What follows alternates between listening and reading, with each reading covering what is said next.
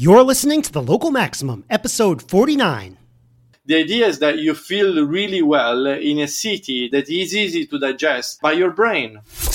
Time to expand your perspective. Welcome to The Local Maximum. Now, here's your host, Max Sklar.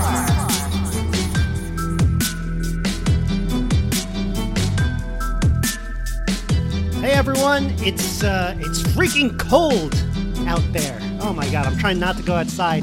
It's not like in the suburbs where you just get in your car. This is the season of freeze. Nice to stay inside and record some podcasts today. Welcome to The Local Maximum. This is your host, Max Sklar. We cover technology news with a focus on software and machine learning, tutorials, analysis, and guests like you're going to get today. Let me know your thoughts at localmaxradio@gmail.com. I want to hear some suggestions for guests and topics as we start to round out our lineup for 2019. So far this year, Miriam, when she gave her talk about when I spoke to her about her time at Google, has been extremely popular of a show. I think that was episode 45. That got a lot of downloads, so maybe we'll do more like that. I'm gonna dive into Microsoft with my guest next week, or in 2 weeks from now. Today's guest, Daniele, whose work really resonates with me. His research focuses on data science applied to cities, so it's called like urban data science, urban informatics. We're going to talk about how his research moved away from focusing on efficiency towards exploration, because it turns out that always taking the shortest path isn't the best idea. In fact, it could be ruining your life. You're stuck in a local maximum. So we're going to talk about the importance of exploration, what makes a city neighborhood good and what might make it not so good, and the aspects of it that might not be measured by the usual stats that you're going to kind of get on Wikipedia, like the usual demographic stats. No, he's talking about the smells, the sights, the imprint that the neighborhood makes on your mind. Really interesting stuff. And Daniele is trying to measure some of the stuff. Goodcitylife.org is the place to go to find more about that. Daniele Quercia is the department head of social dynamics at Nokia Bell Labs, Cambridge in the UK, and professor of urban informatics at the Center for Urban Science and Progress at King's College, London. He has been named one of Fortune magazine's 2014 Data All-Stars and spoke about happy maps at TED. He gave a TED talk. You could find out more on him at localmaxradio.com/49. Lots of different things that he's done. He received his PhD from UC London. Let's bring him up. Daniele, welcome to the show. Welcome to the Local Maximum. Thank you, Max. Thanks for having me. It's really great to have you. First, I just want to know, first of all, I want to note how much your research fits into the theme of this podcast, because the title of the podcast is The Local Maximum, which is, and it's interesting, we haven't really talked about the idea of the local maximum on the podcast yet in like 49 episodes, but the local maximum has multiple meanings because the local part kind of relates to all the work that I've done on location and maps, and you do urban informatics, and the local maximum part suggests that our current algorithm has gotten us kind of stuck and we need to do some exploration to improve our understanding or improve our lives. And as I listened to your TED Talk from 2015, I realized like this is exactly what you are talking about. So would you say that's accurate? Yeah, so I would say it's accurate, but in a local maximum, in the sense that it's maximally accurate because that's exactly what we try to do. So we try to have a daily habit like walking and trying to give a totally different experience, right, to that daily habit. Right. So not the experience of a few. Yeah. Yeah. Oh, you're talking about some of the work. You've done work on people's daily habits. Is that what you're talking about? Yeah, for example, I've done some work on the one that you mentioned, Happy Maps, is about a mapping tool that instead of giving you the shortest path to walk from A to B, is going to give you the short path that makes you happier. So the idea is that current algorithms, they're stuck in efficiency, shortest path, whereas we can still offer a short path, but they give you a totally different experience. It makes you happy. So it is maximally accurate in that because we depart from efficiency, but it's also locally accurate in the sense that we don't do only that, right? So we don't look only at things that are going beyond efficiency. Generally, what we say is that we try to analyze data to capture and quantify things that are very difficult to capture. Intangible things like happiness, beauty, when people feel relaxed. So generally perception and feelings that people might have in an environment, in a given context. So you like to look at things that are maybe some of the important things in life that are often not measured, and that our applications, our data systems kind of ignore them because they only want, what can be measured.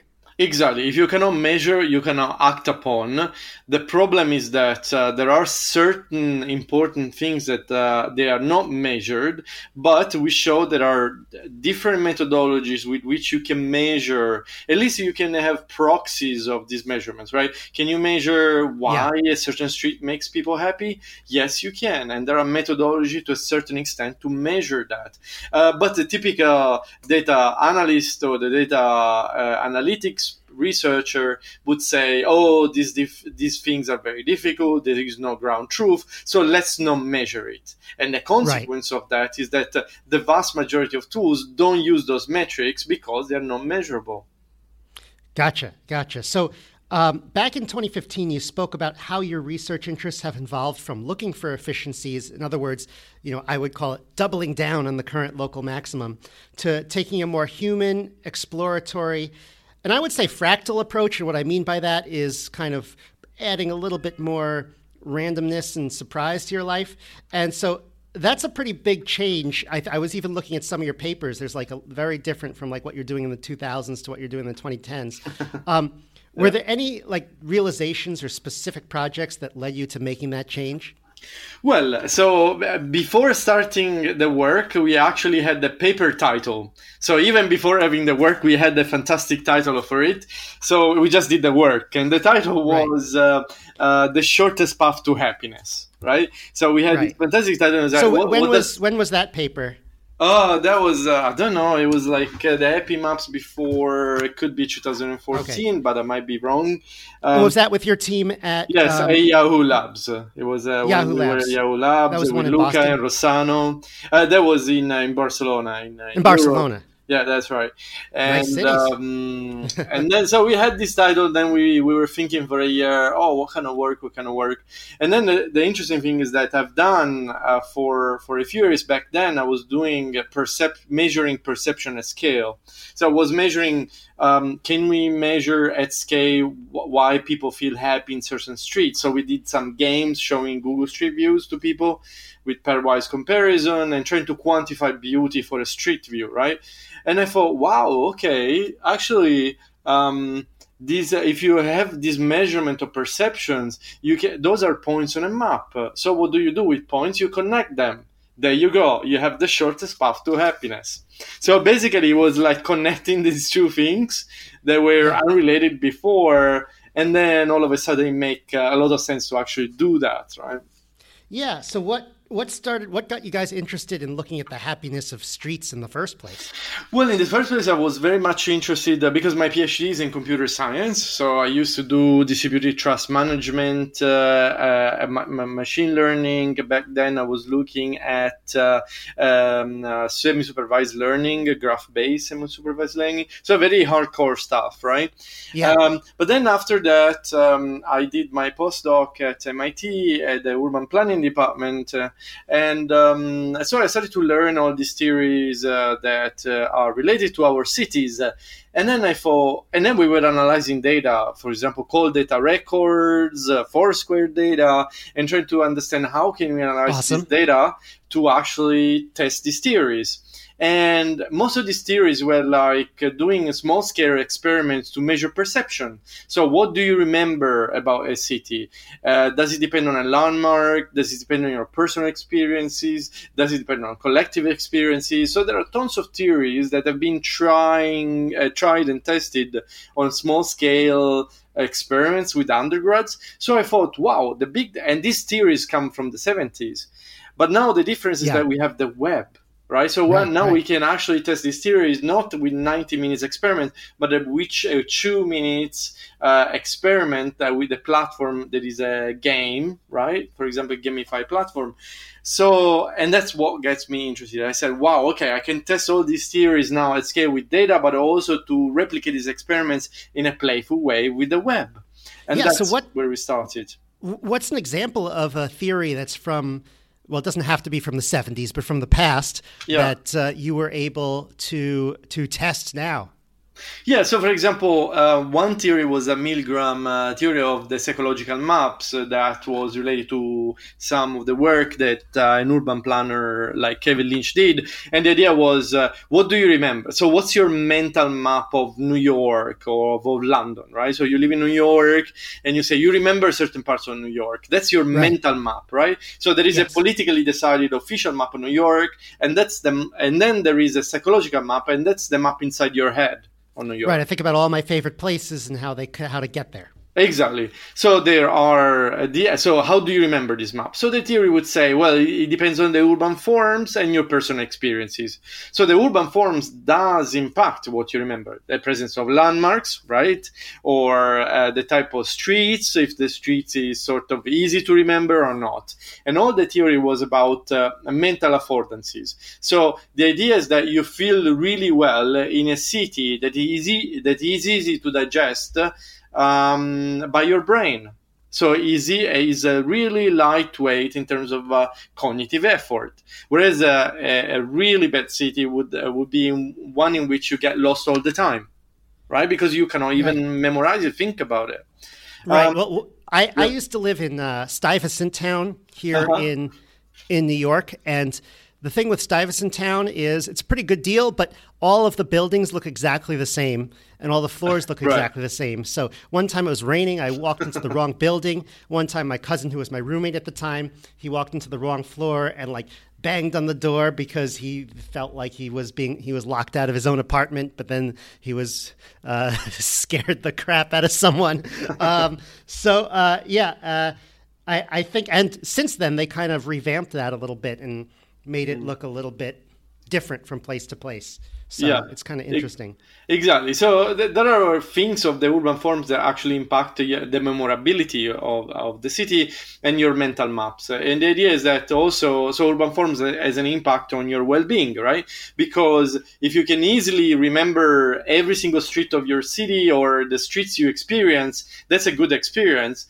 But if you get out from your door and every day you are in a maze, you just get lost all the time, or is not a sort of a comforting experience, then that's the worst possible experience you can have, right? Well, so what would you say about something like, maybe Boston I know a little bit about, but more like downtown New York, where it's confusing to people at first, but then if you like live down there, you kind of have your landmarks and you kind of know.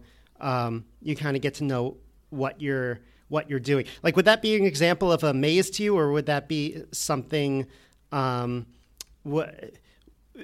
trying to think. Like, what did I say there? Would that be maybe just comment on whether it's like downtown New York you're thinking of, or maybe Midtown is a maze because everything just looks the same. I don't know. So. Yeah, exactly. So, for example, if you have, I don't know, do you know sometimes, do you go to Greenwich Village, for example? Greenwich Village, yeah, sure. Yeah, great. So that's an example of a part of New York that is easy to read by your brain, right? So you sort of can imagine it, right? And can even distinguish different parts of Greenwich Village because it's quite unique, different parts, right? Right. Whereas there are certain parts in other parts of New York, they are sort of all the same as you said before. So it's not easy to navigate, not easy to remember. And the cognitive effort that goes in there is far higher, right? So Right. there are different parts of New York to which you would respond in very different ways. So that's why, for example, in terms of prices, sort of house prices, they do reflect the kind of desirability factor. Right. So that's an interesting. I mean, house prices is always given. I always use it as an example of something that you could build a statistical algorithm around, a machine learning algorithm around. But it just occurred to me that these features are ones that are usually not going to be present in the algorithm, and differences in prices could reflect these types of. I don't want to say intangible because you're kind of making them tangible, but hitherto intangible features. I wasn't going to ask this, but it just came to mind that like a name in this space from the 60s and 70s that a lot of people know is Jane Jacobs, who wrote Life and Death of American Cities. How does that relate to your work at all? Very much, right? So we actually wrote a paper. So her most famous, well, she used to live in Greenwich Village as well. And her most famous work, as you said, is The Death and Life of Great American Cities. We wrote a paper a few years ago, The Death and Life of Great Italian Cities. Why? Because we analyze cold data records in 6 Italian cities, and we actually apply and tested for the first time Jane Jacobs' theories, because Jane Jacobs would say, what creates urban vitality, which is life, right? And she said, there are 4 main dimensions create vitality that are very static, and you can actually compute them on a map. So, and those are small blocks, because if you have small blocks, people are walking.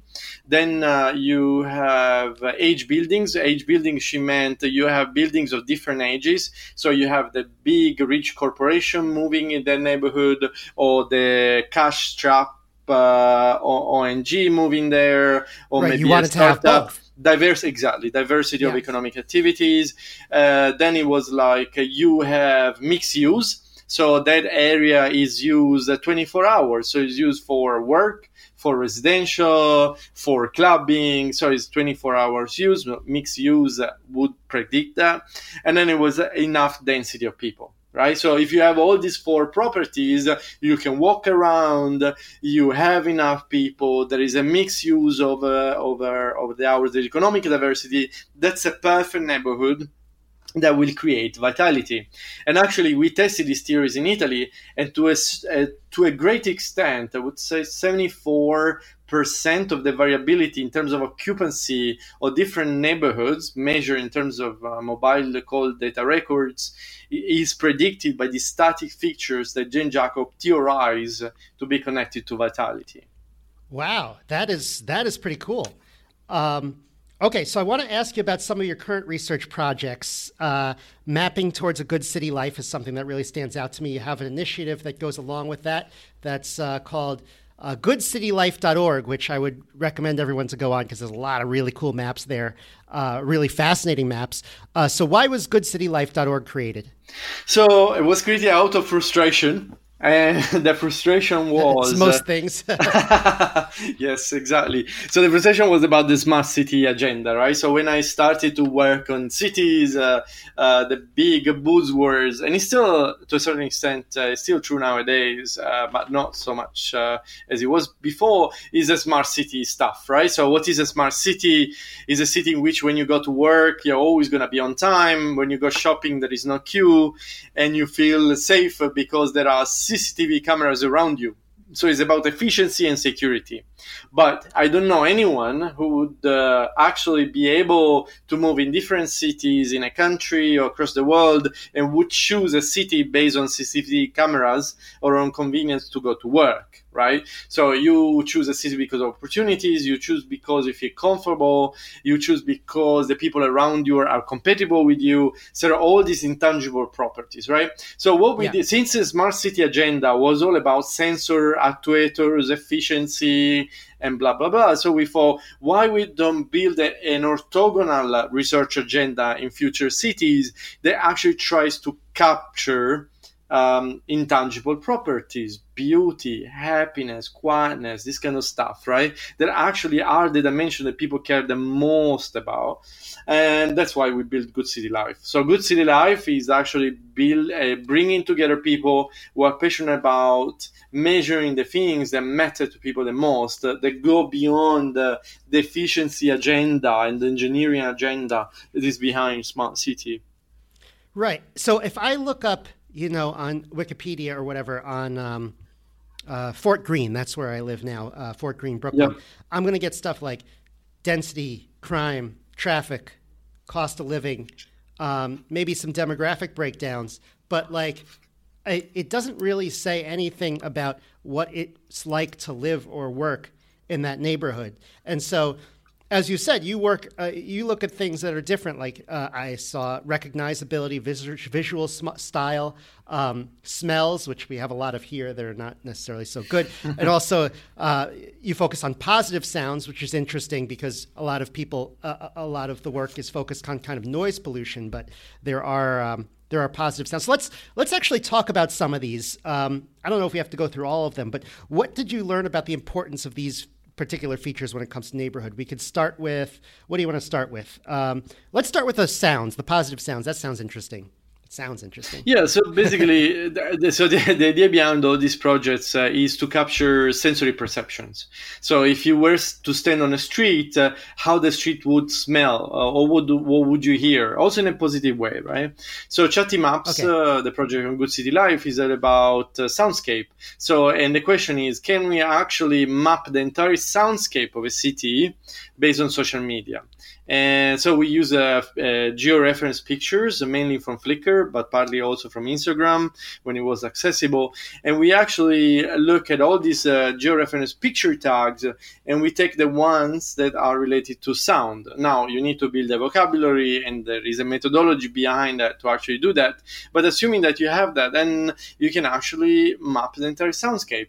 And then what you do is does it work or not? And you compare this soundscape generated from social media with official sound quality indicators, for example, like decibel level and other quality indicators. But the good thing is that you go beyond that. Apart from being from working and being valid, this soundscape actually reflect the positive sides of sound that you might have in a city. So the vast majority of work has been about, here is noisy, what is the noise level? Whereas what we say is that you actually also are able to map the positive part of the sound, nature sound, for example, human sound, all these sounds that are actually the people like, and there is no way to actually capture them, but now, or music sound, right? So now we are actually saying, well, actually you can capture them and you can celebrate them, or you can build technologies to celebrate them somehow. Yeah.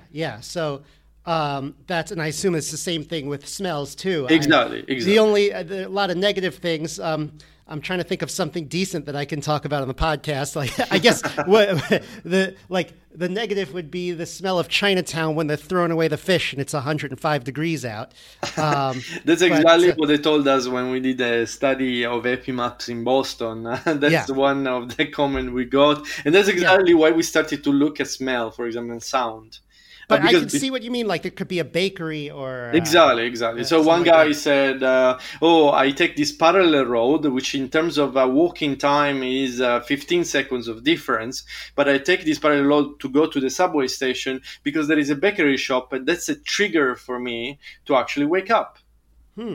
So it's a ritual embedding the everyday habit of this person that is using smell. So we use smell as well to remember stuff, right? So when we build positive association with smells, for example.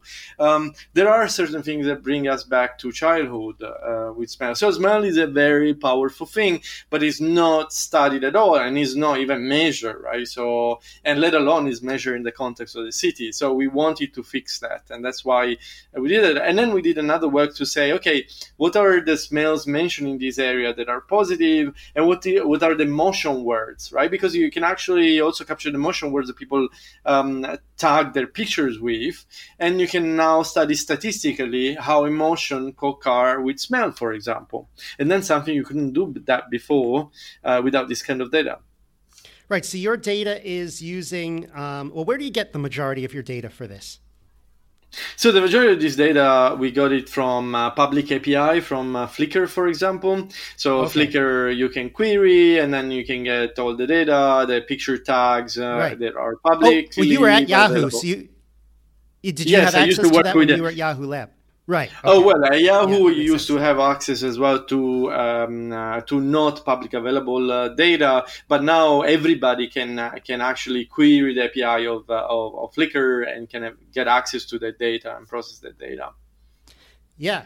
So you've been I guess I would say a proponent of, saying, hey, taking the direct route to work or whatever it is you're doing versus maybe exploring a little bit, maybe getting yourself an extra minute, but having like a more pleasant ride is something that is probably a good trade-off. 1 minute for 1 minute of your time versus, versus a different experience in the morning or the afternoon. Do you have any thoughts or actually, have you collected any data on whether that helps people in the long run? Well, I just feel like it does, but yeah.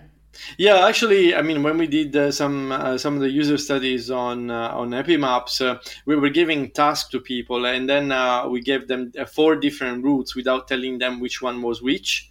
But they could clearly distinguish which one was more beautiful and happy, or which one was quieter. But they couldn't distinguish, for example, which one was the beautiful one and the shortest one. So in terms of walking time, the extra walking time is not perceivable, but yet the quality of the experience is very much perceived, right, by people. Right. So which is interesting, right? Know. So. Yeah, exactly. And actually we do that, right? So we sort of do that. We take a parallel road, surely if you statistically analyze the mobility data of people, you might well see that people don't do the shortest path on a graph. They actually do the most pleasant path because we tend to avoid things that can upset us or they make us sad, right? So we do that already, but the mapping tools are not doing that. And why they're not doing that? Because these things are not measured, right? So again, we come to the same problem. Then, to give you another example on tangential to tangible benefits is not tangential but tangible is if you were to run on a trafficked road, you would do more harm than good. Why? Because your blood pressure is going up, your ability to absorb air pollution is far, far higher than if you were to walk. So it's much worse that if you run, if you don't run, right? So to build, for example, running app that takes into account this sensory perception actually will give people a better health and a better quality of life, and it's tangible. Right, you can measure in the intake of air pollution that people would have, for example, or the way they would feel. No, I feel intuitively. I don't have any data. I just feel like in my life there are too many things that are overemphasizing efficiency, and it's like drive me crazy. I just feel like I have a bunch of anecdotes like that. Okay. In the future, what kind of maps or applications can be built with this data that can improve people's day-to-day lives? Well, there are tons of maps you can do. I mentioned the maps for runners that has got tangible benefits on the health of people. But the most recent map we did is from ambience, right? So you can actually, for a neighborhood, you can actually classify ambience, whether a neighborhood is creative, beautiful, joyful, lively, cosmopolitan, stylish, based on the picture that people share. And we build models, machine learning models that are actually able to classify these different ambiences based on the picture people share in different neighborhoods. So those are qualities upon which people make decisions. They go to a certain neighborhood, they go to live there, they go to a bar to that neighborhood, right? Because so to build, for example, a Foursquare-like algorithm that would match people and places along this ambience dimension is something that once you can quantify this ambience is actually something very useful, right? And possibly is gonna return in a better acceptance of recommendation, because you can also explain why you're not recommending always the same places, but you're diversifying the recommendation of places, adding a bit of serendipity as well, but well motivated serendipity, not randomness, right? So right. Once you quantify these kind of things that are intangible that we try to quantify in Good City Life, .org is you can think about any daily habit. And then our mission is to take any daily habits, whether it's to go from A to B, whether it's we are doing a meeting or any daily habits, and trying to make it more inspiring and entertaining. Right? Yep. So once you can actually make a daily habit more inspiring, entertaining, is actually something that is a huge contribution to people, because you're contributing to the daily life of people, and you're building something that people would love and is mimicking what they actually are trying to do. And technologies at the moment are totally blind, right? To do. And that's what actually the emergent field of human AI is trying to do, right? So it's trying to say, can machine quantify emotion? Can they actually have perception that are personalized? Can they predict perception? Can actually influence perception as well of people, right? And you can use it for good things and for bad things at the same time, because it's agnostic to technology is agnostic to being bad or good. It's just the use case that will impact that. So definitely we're going towards the direction, but I would say the technologies at the moment, especially machine learning and AI, is a sort of we are prehistory, so we are version 0. Yeah. It reminds me of like the Foursquare. One of the Foursquare core values is like make it delightful, and like this is exactly. Yeah. And hopefully is make it delightful, something that people do daily. Yeah. I feel like workplaces oftentimes become efficiency machines. People are like, well, we're here to make money, so gotta be, and then it sort of ends up becoming I don't know, you end up making it unproductive in the long run, because you get more, if you just make your workplace very kind of boring and regimented, and we have a lot of sameness, you're going to get a lot of turnover. I think the employees are just going to be kind of not very creative. I think a lot of workplaces can sort of start to think in this direction. I don't have any specific ideas so far, but I think what if you can measure creativity, right, in a workplace? What if you can measure stress level or calmness in a work environment in the aggregate form? Let's not think about privacy. Let's assume there is aggregate. Even aggregate, crude aggregate within a building or within a company is going to be very, very valuable, right? Because for the first time you can measure these things and you can act upon these things. Because at the moment we can measure only productivity, right? And that is number of code lines or whatever that is, right? The productivity metric. So that's why the optimization is going towards those things and not towards more meaningful things in the long term. Yeah. All right. So I have this next question is like, I have no idea how academia works. So it could be a dumb question, but like, do you have to like pitch this research to anyone, like donors or department committees? And like, how do you get buy-in? Do you ever receive pushback? Where does your work kind of fit in? Okay, so I mean, to be honest, Nokia Bell Labs is a research center within Nokia, right? So that's that's my sort of full-time job. So in the sense, we need to be contributing to Nokia partly and to Nokia products with our research or part of our research, right? Okay. And that is done through, for example, modern air quality or digital health. We've done a lot of work on that and analyzing that kind of data. And then my sort of part-time job is is being a professor at CASP, which is the Center of Urban Research, Science and Progress in London at King's College. And there is an academic world which I joined. So in terms of academia, how academia works, so we do submit in both Nokia Bell Labs and King's, we do submit our papers to peer review process, right? So how academia works, it works by consensus. So if you actually suggest and propose something that is very outrageous and is very innovative as well, could be very innovative, there are chances that these things will not be accepted, right? So you will need to have the right level of novelty and building upon the past. So generally people say, building upon the past is 80% of the work and 20% novelty. That strikes the right balance to go through a consensus process, which is the typical academic process. In terms of fundings, again, it works like the same as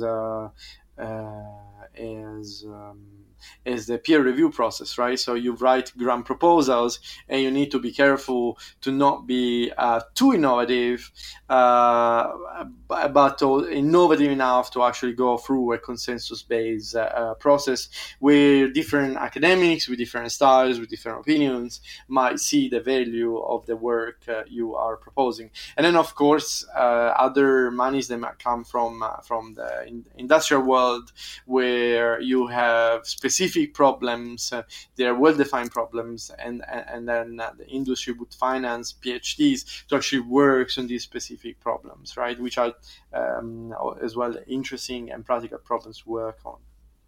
Right. So you're at, you said you're at Bell Labs? Yes, in Cambridge, UK, and CASP in King's.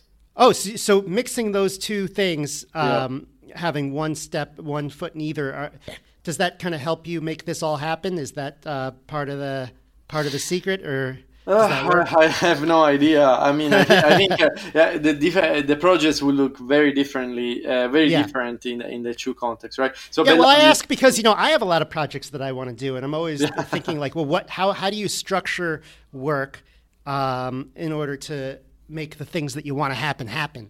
Is kind of an interesting question. It's a mix, and then depending on the project, if they are, for example, exploratory, then is a more academic thing. Whereas with a big, more well-defined problem, is everything goes more in the industry side. So it depends on the nature of the project, right? Yeah.